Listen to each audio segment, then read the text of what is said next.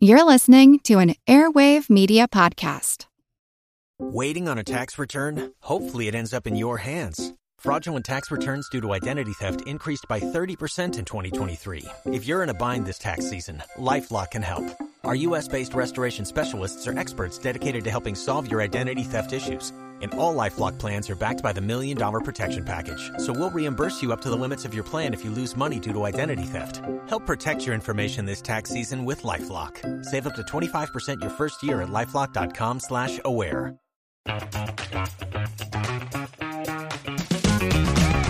Hey there, I'm Dylan Lewis, one of the hosts of Motley Fool Money. Each weekday on Motley Fool Money, we talk through the business news you need to know and the stories moving stocks on Wall Street. On weekends, we dive into the industries shaping tomorrow and host the experts, authors, and executives that understand them. Tune in for insights, a long-term perspective on investing, and of course, stock ideas. Plenty of them. To quote a listener, it pays to listen. Check us out and subscribe wherever you listen to podcasts. Hello everyone and welcome to the history of the Second World War. On this episode of our Spanish Civil War interview series, I was joined by Jessica Thorne to discuss the treatment and experiences of prisoners during the Civil War and after.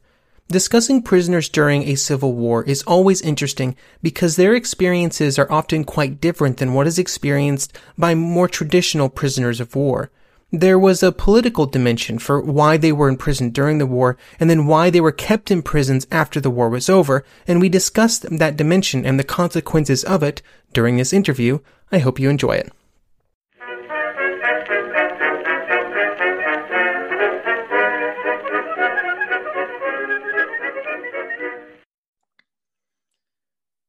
Hello everyone and welcome to the Spanish Civil War interview series. Today I'm here with Jess Thorne, a PhD researcher with a special emphasis on anarchist prisoners in post-Civil War Spain. Jess, how's it going today?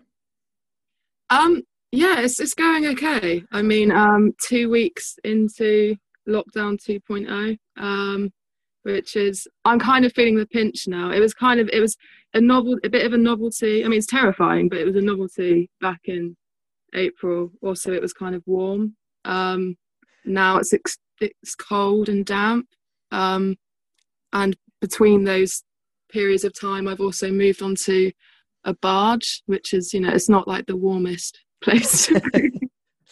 Yeah, 2020 continues to be a real humdinger of a year, I think is a good way to describe it. But we're here to talk about sort of prisoners in post-Civil War Spain. So I'll start off with this question. So what would morph into the prison system of Francoist Spain had its roots in the Civil War? So what were conditions like for prisoners during the war? And were there any differences between those captured sort of in a military context versus those that were arrested behind the lines?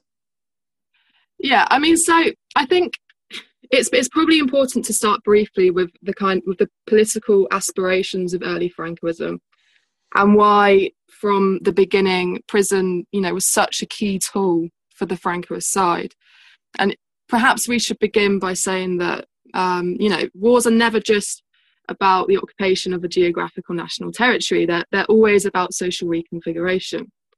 And Franco's military rebels who, initiated the coup back in July 1936, saw themselves as defenders of an old Spain. So that was a Spain of, conservative Catholic customs, feudal class relations, rigid gender norms, and a wounded but actually a still governing colonial mentality, which resulted from, the loss of Spanish colonies in the Americas. I mean, some scholars have argued that ultimately the Civil War was driven by conflicting visions of what post-imperial Spain could be. So this military and colonial context is really important. And it's important because those on the receiving end of Francoist repression, in its prisons and in its concentration camps, would become the exact target of what French poet and politician Aimé Césaire described as colonialism come home. Now, he was talking about the rise of fascism sort of in continental Europe and specifically more about the Nazi regime. And Spain obviously remained neutral during the First World War. It's quite different to those other examples of fascism in continental Europe. But the makeshift prison system that was constructed by the Francoist side during the Civil War, a war triggered by the officers of Spain's colonial army of Africa, I think it perfectly embodied Cézanne's thesis. And, Franco's system of justice was a system of military retribution. It operated within the framework, language, and mindset of a colonial occupation, except, those rounded up in the concentration camps weren't, colonial subjects. They were Spanish citizens, aligned with the Republic. So, by the end of the Civil War, there were around 180 concentration camps in Spain. And that's if we, consider other more makeshift camps that were in operation at the time. And the conditions inside these camps and various kind of labour battalions, penal detachments were, absolutely abysmal. And the results for this, for many of those in the prison population were fatal. Many in the camps were subject to extrajudicial murder, i.e. they were just simply dragged out and shot. Others, thousands perished from starvation. Many internees became the victims also of tuberculosis, and very few of those in these very tough conditions survived that. In terms of distinctions between those captured in a military context and then civilians arrested behind the lines, there really wasn't any kind of meaningful divergence in terms of treatment. And I guess that's what makes the Spanish Civil War an interesting case. During the hotter period of repression, there were summary executions of both civilians and military personnel. And once the more organised so-called cold repression took root through military tribunals and whatnot, then everything really just depended on the investigations of your past. But the important thing to grasp here is that Francoism was at war with its own society, and so its progenitors saw no meaningful distinctions between those that were aligned with the Republic, whether they were at the military level or the civilian level. They were both the enemy within. So you mentioned forced labor as part of what was happening. Was that a pretty large factor for prisoners during and after the war? Yeah,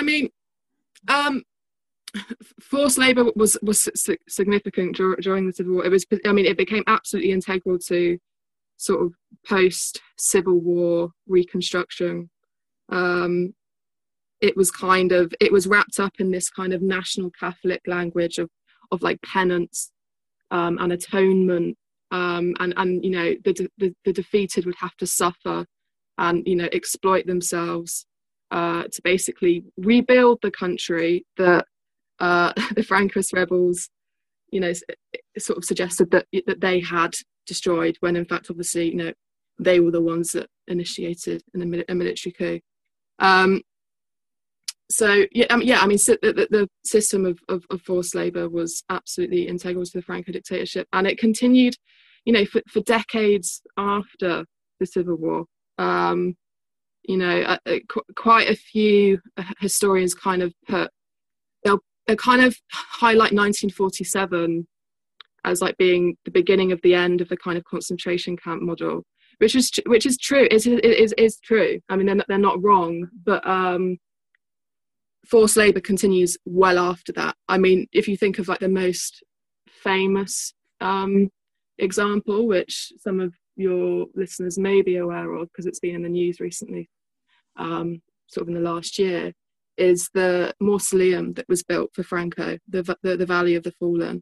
That took 18 years to construct, and I think it involved somewhere around 20,000 prisoners constructing that, and many of them died in the process, just out of malnutrition and starvation and exhaustion. But they were also involved in kind of really important kind of national infrastructure projects, huge irrigation projects, and they were also leased out to various kind of private companies, some of which are still in existence today and haven't really had any kind of reckoning with the processes by which they've gained the wealth they have today. So when the Civil War ended, how did these prisons and camps sort of transition into the post-war period? Was there a consolidation, an effort to make them sort of more permanent? I mean, I could give you that. There's a kind of short answer to this. I mean, I would argue that the prison system never fully transitions to like a peacetime carceral system. Obviously, there was an effort to become less dependent on concentration camps, particularly after 1945, for reasons that are quite obvious, not least of which, was the alignment of Western Europe, the reconstruction of Western Europe, and concentration camps entered the kind of European imaginary as like a dividing line between sort of democracies and dictatorships. So there was an effort, at least a kind of, an outward effort for the Franco regime to kind of become less reliant on these things. I think they were aware that, they were going to receive outside criticism for that. But, none of this was driven by a kind of humanitarian concern or anything. And prisoners continued to be mobilised by the Militarised Penal Colony Service, which was a state body that would remain in operation up until 1959. I think it's worth saying that, the concentration camps by sort of, 1939, 1940 were vastly overcrowded, to the point where they were going to start to impinge on like effective forms of state building for the regime. So at the start of 1940, across like the various jails, camps and labour battalions, there were close to, scholars think, 1 million prisoners in the system, which is, out of a national population of something like 27, 28 million is kind of huge. I mean, completely unprecedented in Spain. And this situation was just not sustainable for a regime that wanted to establish its fundamentalist dream of total social control. Because, I mean, whilst the concentration camps and labour battalions were miserable, they did afford prisoners more opportunities to escape. And so, for example, convicts, like, this is an anarchist who I've been reading a lot about recently, who I'm finding quite fascinating and endearing, and quite heartening in these dark times, actually, is Cipriano Damiano Gonzalez.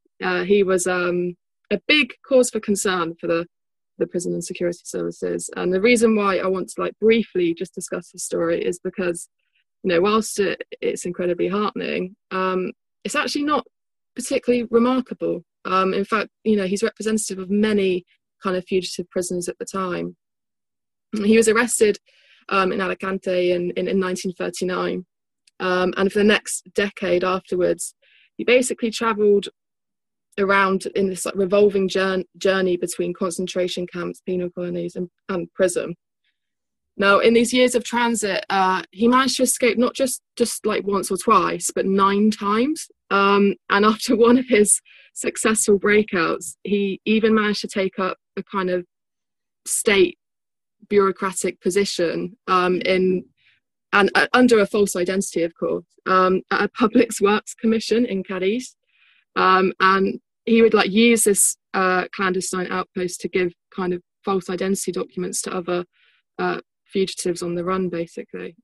So, I mean, initially the state's response to this kind of burgeoning crisis, not that it was considering it as a social crisis, but a crisis of the state and its control, was to, relocate prisoners from the camps to smaller prisons. And they did so on overcrowded trains, often without water or food. Many of them died on the journey to the prisons. And if they didn't, many of them arrived in extremely ill health and often brought with them diseases. So what happened then is you'd have these huge fatal epidemics in the prison. I mean, some scholars estimate that at least 140,000 died in prison in the years between 1939 and 1944. So what we see in the early 1940s is certainly a slight drop-off in terms of the prison population numbers, but this is because of the extremely high death rates in the prison, not because the regime is evolving towards a peacetime model. I mean, where the regime actually tries to claim it has moved away from the wartime model is in relation to this completely bogus parole system that it ends up establishing. And this parole system effectively gave Franco's historic social base the power to grant and withdraw a prisoner's release. They could also rearrest them as well at any period. But within this system, the church, the army, and sort of the old clientelist networks of landowners remained permanently mobilised by the regime, politically and socially. And these parole boards, they would include the prison director, the head of prison operations, the prison doctor, and the prison chaplain. Now, the board would draw up a report on the basis of the prisoner's willingness to collaborate with the regime, basically. And this report would then be sent to a committee of local kind of client groups, which would include the mayor, often the phalangist, who, a member of Spain's only permitted fascist party, the police chief, and the parish priest. Now, these local boards also oversaw the private lives of prisoners' families, who they viewed with the same amount of contempt. And if an application was denied by the local board, which was often frequent, then the prison board would subject prisoners to internal exile by basically relocating them to another part of the country, often, hundreds of miles away from their family networks. So the appearance of this regulated parole system, which many of your listeners would probably associate with, criminal justice systems under liberal democracies, belie the fact that this was about, extending control outside of the prison walls and extending the prison as a space, kind of, in this quite kind of, I guess, like Foucauldian way. So for many of the prisoners at the receiving end of this like really cruel and repressive bureaucracy, this was felt as the continuation of the war by other means. And these incursions by the regime on ex-prisoners occurred, day in and day out. I mean, any economic activity, any migratory movements from province to province, even applications for a driving license, all of these things required the permission of the local dignitaries. And they were often embittered and still hadn't got over the kind of the experience of the 1930s.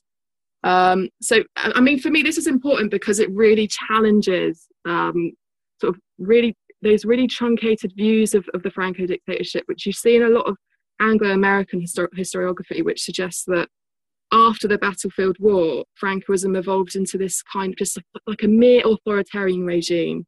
Like all the totalitarian fascist influences just kind of like faded away naturally, kind of thing. Whereas, I think if you look at the prison system, you can see that there's constant mobilization here. It certainly hasn't demobilized as a society at this point.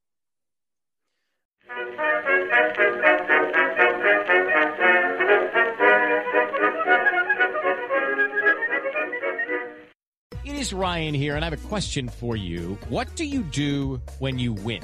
Like, are you a fist pumper, a woo-hooer, a hand clapper, a high fiver? I kind of like the high five, but if you want to hone in on those winning moves, check out Chumba Casino. At ChumbaCasino.com, choose from hundreds of social casino-style games for your chance to redeem serious cash prizes. There are new game releases weekly, plus free daily bonuses. So don't wait. Start having the most fun ever at ChumbaCasino.com. No purchase necessary. VGW. Void where prohibited by law. See terms and conditions. 18+. The corporate world is like the ocean. It's alluring, but it's also full of deadly creatures that can shred you to pieces. It becomes kind of like a Game of Thrones political arena where everyone's trying to murder you to get your job or your title. As former corporate executives, we know firsthand that navigating corporate waters is not easy. My family doesn't come from corporate background, so I didn't have any sort of guidance in that. I wish people would be able to understand in this corporate world that talking about things that don't work or identifying problems does not mean you're a problem. We'll dive deep into what happens behind fancy corporate doors or Zoom backgrounds or whatever. Are they really performance improvement plans or just a legal tool to get rid of people? I know a lot of people have been saved because of them. We've created a show to help you navigate tricky corporate situations based on research and real-life experience. I have really good advice. Don't go to a strip club with your team. Listen to the Ambie Award-nominated podcast, Surfing Corporate.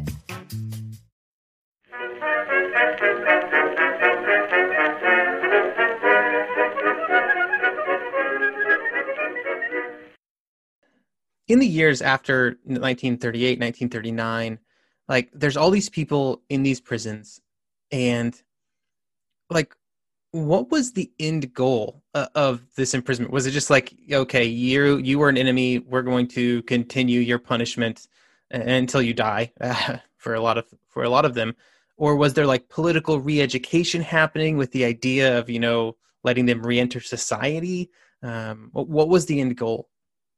I mean, yeah, so you're right. I mean, despite there being, really high mortality rates in Franco's prisons, there was an end goal. And, prisons were, in the legal language of the regime, they were designated as these sites of spiritual redemption. And in Franco's own words, literally his own words, not the most compelling or articulate writer, I have to say. He says there were two types of prisoners. There were, and this is a direct quote, compulsive criminals with no possible redemption within the human order, and those capable of sincere repentance, therefore redeemable and adaptable to the social life of patriotism. So those charged on, and he makes no concession here for common and political prisoners. It's a really important point to make. Publicly, the Franco regime says it doesn't have any political prisoners, it just has a criminal population. But I mean, internally, the prison regime was organized sort of through these political common prisoner divides, and those charged on Republican they were called like blood crimes. They were to be held in these central prisons for social political crimes, where supposedly they could receive a greater range of treatment, and these separate prisons were to be used as sites for what the regime called moral education, which would be achieved through catechetical labour and religious instruction. So, in short, spiritual redemption would be achieved through work. Work and religious instruction were the two key components of political re-education. Indeed, work was punishment for the disruption of Spain's traditional class hierarchies during the 1930s. This is what it was, this is what it was all about. In the regime's view, these prisoners had essentially brought their suffering on themselves by daring to disrupt the traditional social order, an order which was now being, brutally renovated and mythologized by the regime as sacred. It was it's a sacred order. Now you could not challenge it. So, I mean, at a fundamental level, this was ideological. It was about making sure that the social struggles waged by the urban and rural working classes during the years of the Republic would never re-emerge again. And, on that front, it was tragically successful. I mean, the revolutionary demands of workers would not and have not reached the same scale or force since, I guess. But in the short term, forced labour brought the regime enormous economic benefit. For decades after the Civil War, prisons were leased out to these private companies, as I already mentioned, and these various public work commissions. What little wages the prisoner did receive, and they did receive sort of meagre wages. I think it was around half the wage of a free worker, but it could be possibly even less than that. Well, most of that would be deducted to finance the prison system and pay for like maintenance accommodation costs. Of course. So, yeah, I mean, I guess what a really interesting example in terms of like how the Franco regime envisioned punishment and sort of its criminological thinking was it constructed this massive new prison in 1944 and 1945 on the outskirts of Madrid, called Carabanchel. And it was a mixture. It was kind of like a classic panopticon structure, like modelled off Jeremy Bentham's panopticon. But it had this like really curious mixture of kind of like high Catholic imagery and a kind of Greco-Roman neoclassicist style. I mean, it's almost the sort of thing you could see appearing in kind of Mussolini's Italy.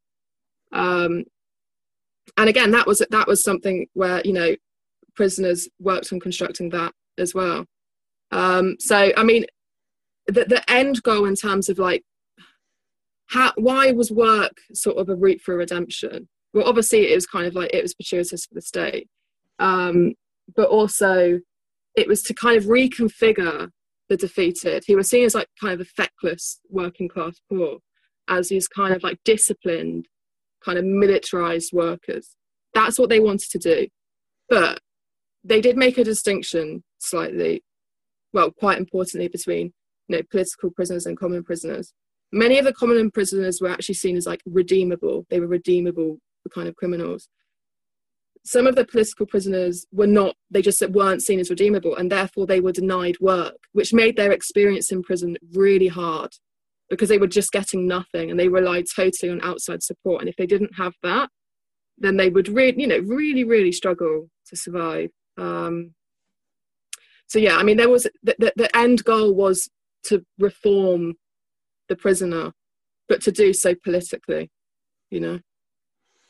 And so you mentioned a few times about sort of international reaction to this. So obviously in 1939, an event starts that diverts some attention to other events in Europe. But what was the sort of international response to the conditions experienced by these prisoners in Spain? Like, did they even really know what was happening outside of Spain? It's interesting. So, I mean, a lot of my work has focused on the international response to the situation of political prisoners in Spain more after the Second World War. But I have come across British diplomatic reports sort of during the Second World War, which, you know, they do suggest that they were perfectly aware of the extent to which, you know, the Franco regime was borrowing its criminological and sort of penitentiary thinking from sort of Nazi Germany. And just in case any of the listeners don't know, Franco's political police, who were the equivalent of the British special branch, I guess, they were physically trained by the Gestapo, and then later by the CIA after that. So, I mean, immediately after the war, the Second World War, the Franco regime did have to deal with various diplomatic and trade embargoes. It was incredibly isolated at this point.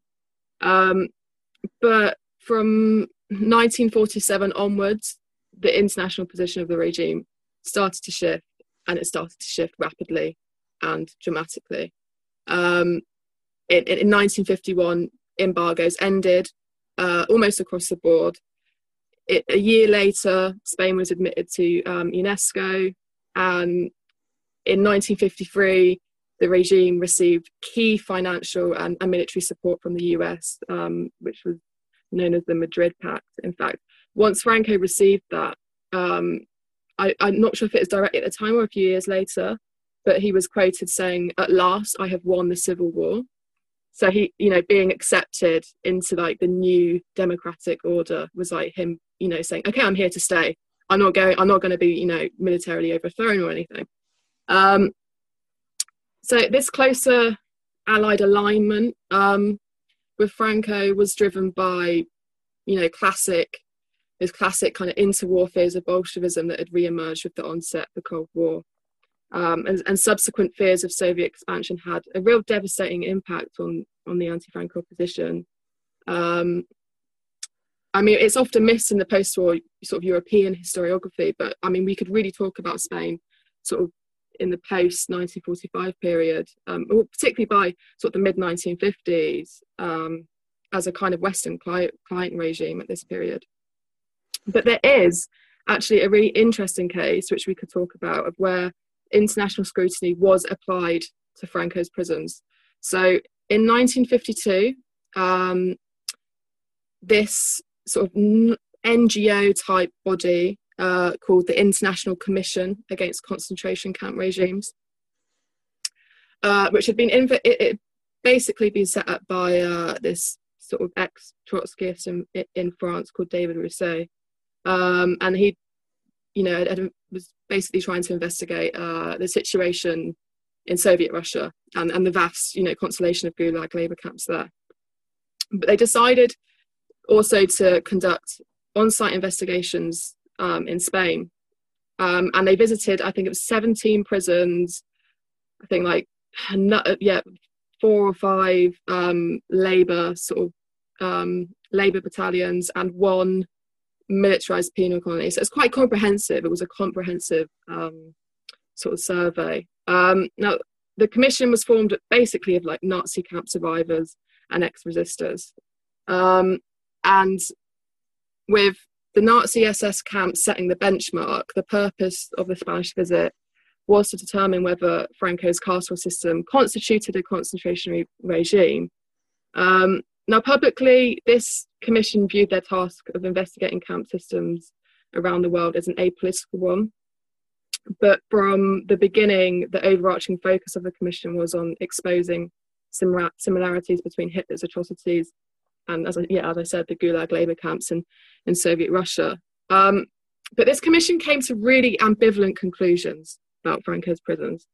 So the report stated that between 1938 and 1939, and 1945 to 1946, Franco's camp system could be compared with the German regime. But on the question of whether Franco's prisons constituted a concentration regime in 1952, the commission presented a negative verdict. And it said no case reproduced the conditions obtaining in Hitler's concentration camps, and in the better institutions, the conditions were the same as may be found in well-developed penitentiary systems devised for ordinary criminals. Now, there's a discussion to be had here about all the various kinds of stagecraft the prison authorities were able to put in place before the commission arrived, which I found, it was kind of extensive based on the letters that prisoners subsequently smuggled out when they heard about the kind of conclusions of the report. And I mean, it wasn't kind of, it didn't let the Franco regime off the hook, saying it wasn't as bad as the Nazi concentration camps. It's a very low bar. Yeah, it's a very low bar, isn't it? Yeah. But the assessment of the post-1948 prison system allowed the regime to justify its pre-1945 state of affairs as this like necessary state of emergency because it was a war situation. And in the end, the commission report really ran out of momentum, and it was kind of hamstrung by its own metric, i.e., the rigid comparison with the Nazi camps, which, as I said, is a pretty poor threshold for assessing state violence. I mean, other concerns, interestingly, such as the use of forced labour, which were brought up in the report, they were kind of controversial because they opened the door to embarrassing claims on the issue of work brigade conscription in Western colonies. So no one kind of wanted to pursue this. There wasn't like the kind of the political climate to pursue this at this period. I mean, the Cold War really squandered any kind of international meaningful response. Yeah, it sounds a lot like Franco and his regime was able to hide behind the "I really hate communists" sort of shield. During that period. He was publicly quite happy. I mean, the regime were publicly quite happy to say that, we have like we call them like Marxist hordes in our prison system. And they were like, we're like a key ally in the fight against international communism. They used the opportunity, incredibly strategically, and, were quite successful. So, the Franco regime lasts until 1975. Was there any sort of evolution of the situation within the prison system, sort of up to that point? I mean, I think what underwent the biggest change in the decades after the Civil War was really the composition of the prison population and its size.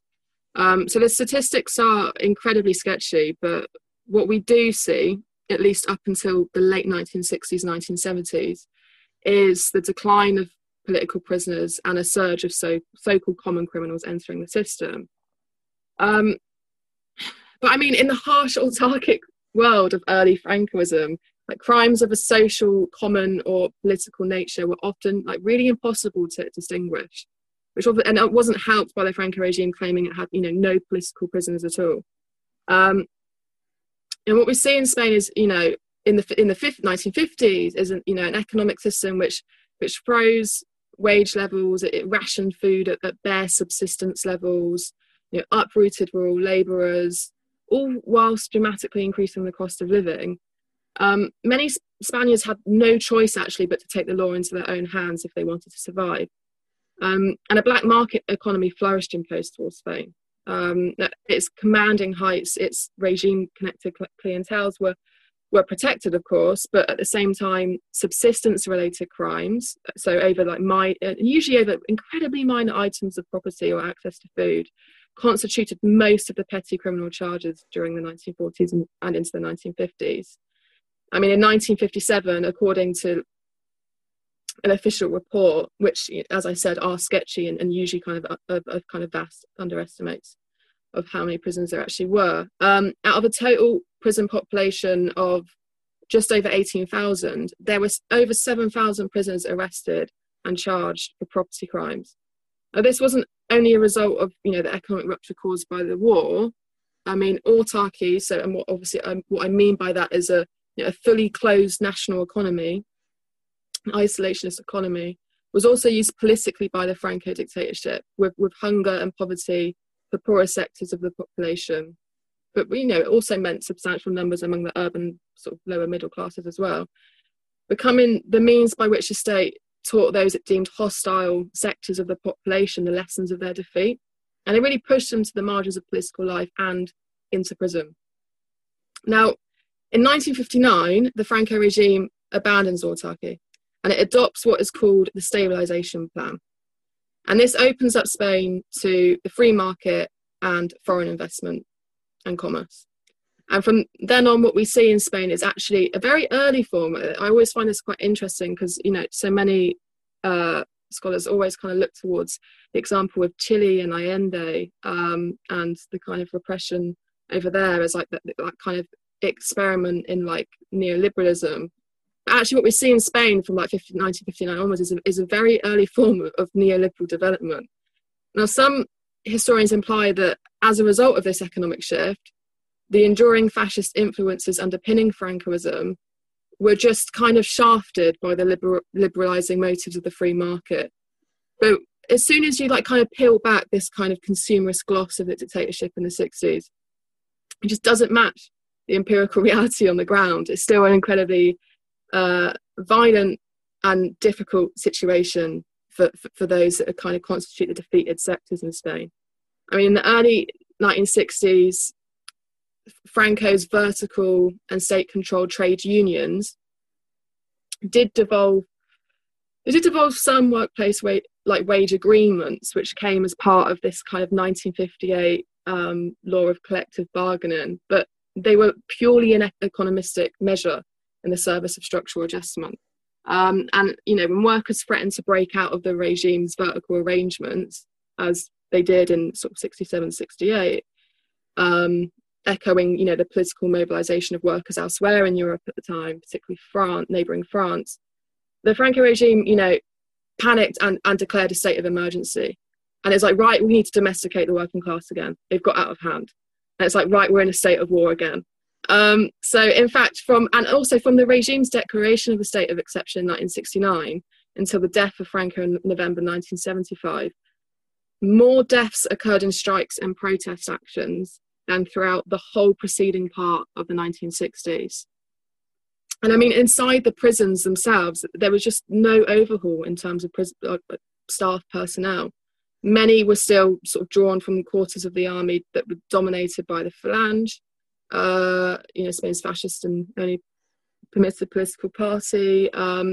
One former prison officer, actually, who worked in Carabanchel throughout most of the 1970s, he was interviewed recently for a film, and he said something like it's kind of just really chilling, actually. And it just shows how Francoism had pervaded internal prison culture from the top down. And he said, I'm quoting this, "We were kind of a militarized squad. In fact, when we started, they gave us a weapon. We couldn't technically use it inside the prison, but nevertheless we had it. In fact, we started to have problems when we refused to take the weapon. They started to call us Democrats, communists, socialists. That was the way to insult us." So, I kind of want to re-emphasize this point, I guess, that I made quite a lot sort of throughout discussing this with you is that, you know, this wasn't a kind of stuffy, politically demobilized autocracy, as, you know, some historians have implied. Its visible and brutal origins were always there, and its fascist influences endured, and, you know, in its death throes in these sort of latter years of the 1970s, you know, it violently came to the surface. Thank you for joining me here to talk about this topic. It's been really interesting. Great. Yeah, I've enjoyed it. It's been a useful tool for me, I think. It's a kind of duly novel experience because I haven't done a podcast before, and I haven't done a podcast on a boat. So there we go.